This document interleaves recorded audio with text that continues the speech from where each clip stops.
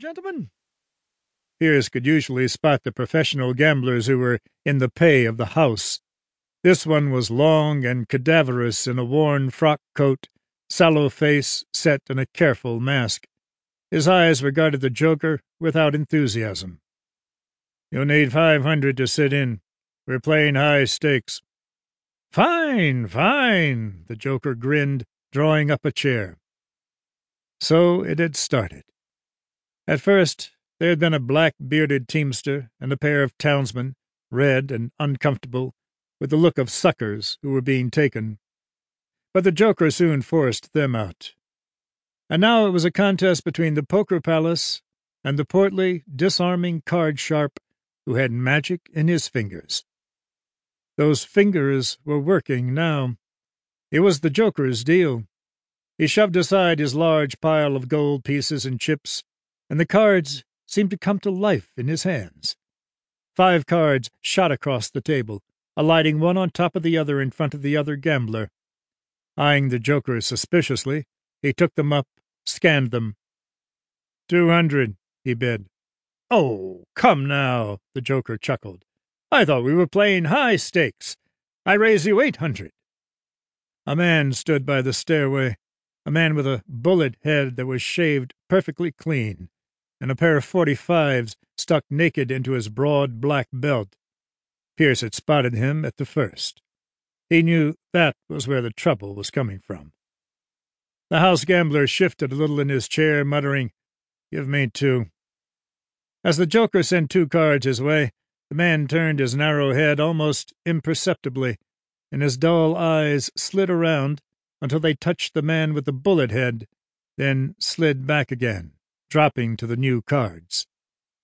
"Call you," he said. The bullet-headed man had already begun moving casually over toward the table. Pierce straightened from where he leaned against the wall. Apparently oblivious to the byplay, the joker put down his 4 aces and a queen. The other man put his cards face down on the table without speaking. "Well, well," grinned the joker, raking in the big pot. "Must be my lucky day." "You deal yourself some mighty good hands for a jasper that depends on his luck," said the other. A small crowd had gathered by now.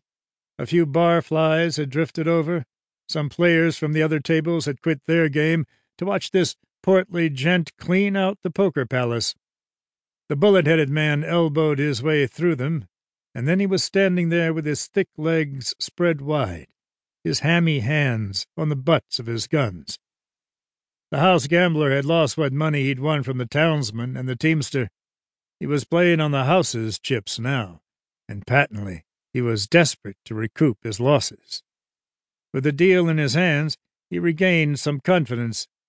He raised the joker 1,000, and then another. The joker matched him raise for raise, and the pot grew and grew. It was the gambler who finally stopped it, calling the joker. There was a marvelous innocence in the joker's grin as he laid down his cards. "Well, well, what do you know? A full house," he said. Pierce had to admire the house gambler a little then. It must have shaken him to lose on his own deal like that. Yet his face remained the sallow mask as he laid his cards down with their faces turned under. But as the joker began raking in the pot, the gambler turned in that almost imperceptible way, dull eyes sliding to the bullet-headed man. And as the joker began shuffling the cards through his magic fingers, that man stepped forward, hands still on his guns. "Wouldn't you like to cash in now, friend?" he asked. "Why, no, not at all," the joker laughed. "Not at all. The game's just started."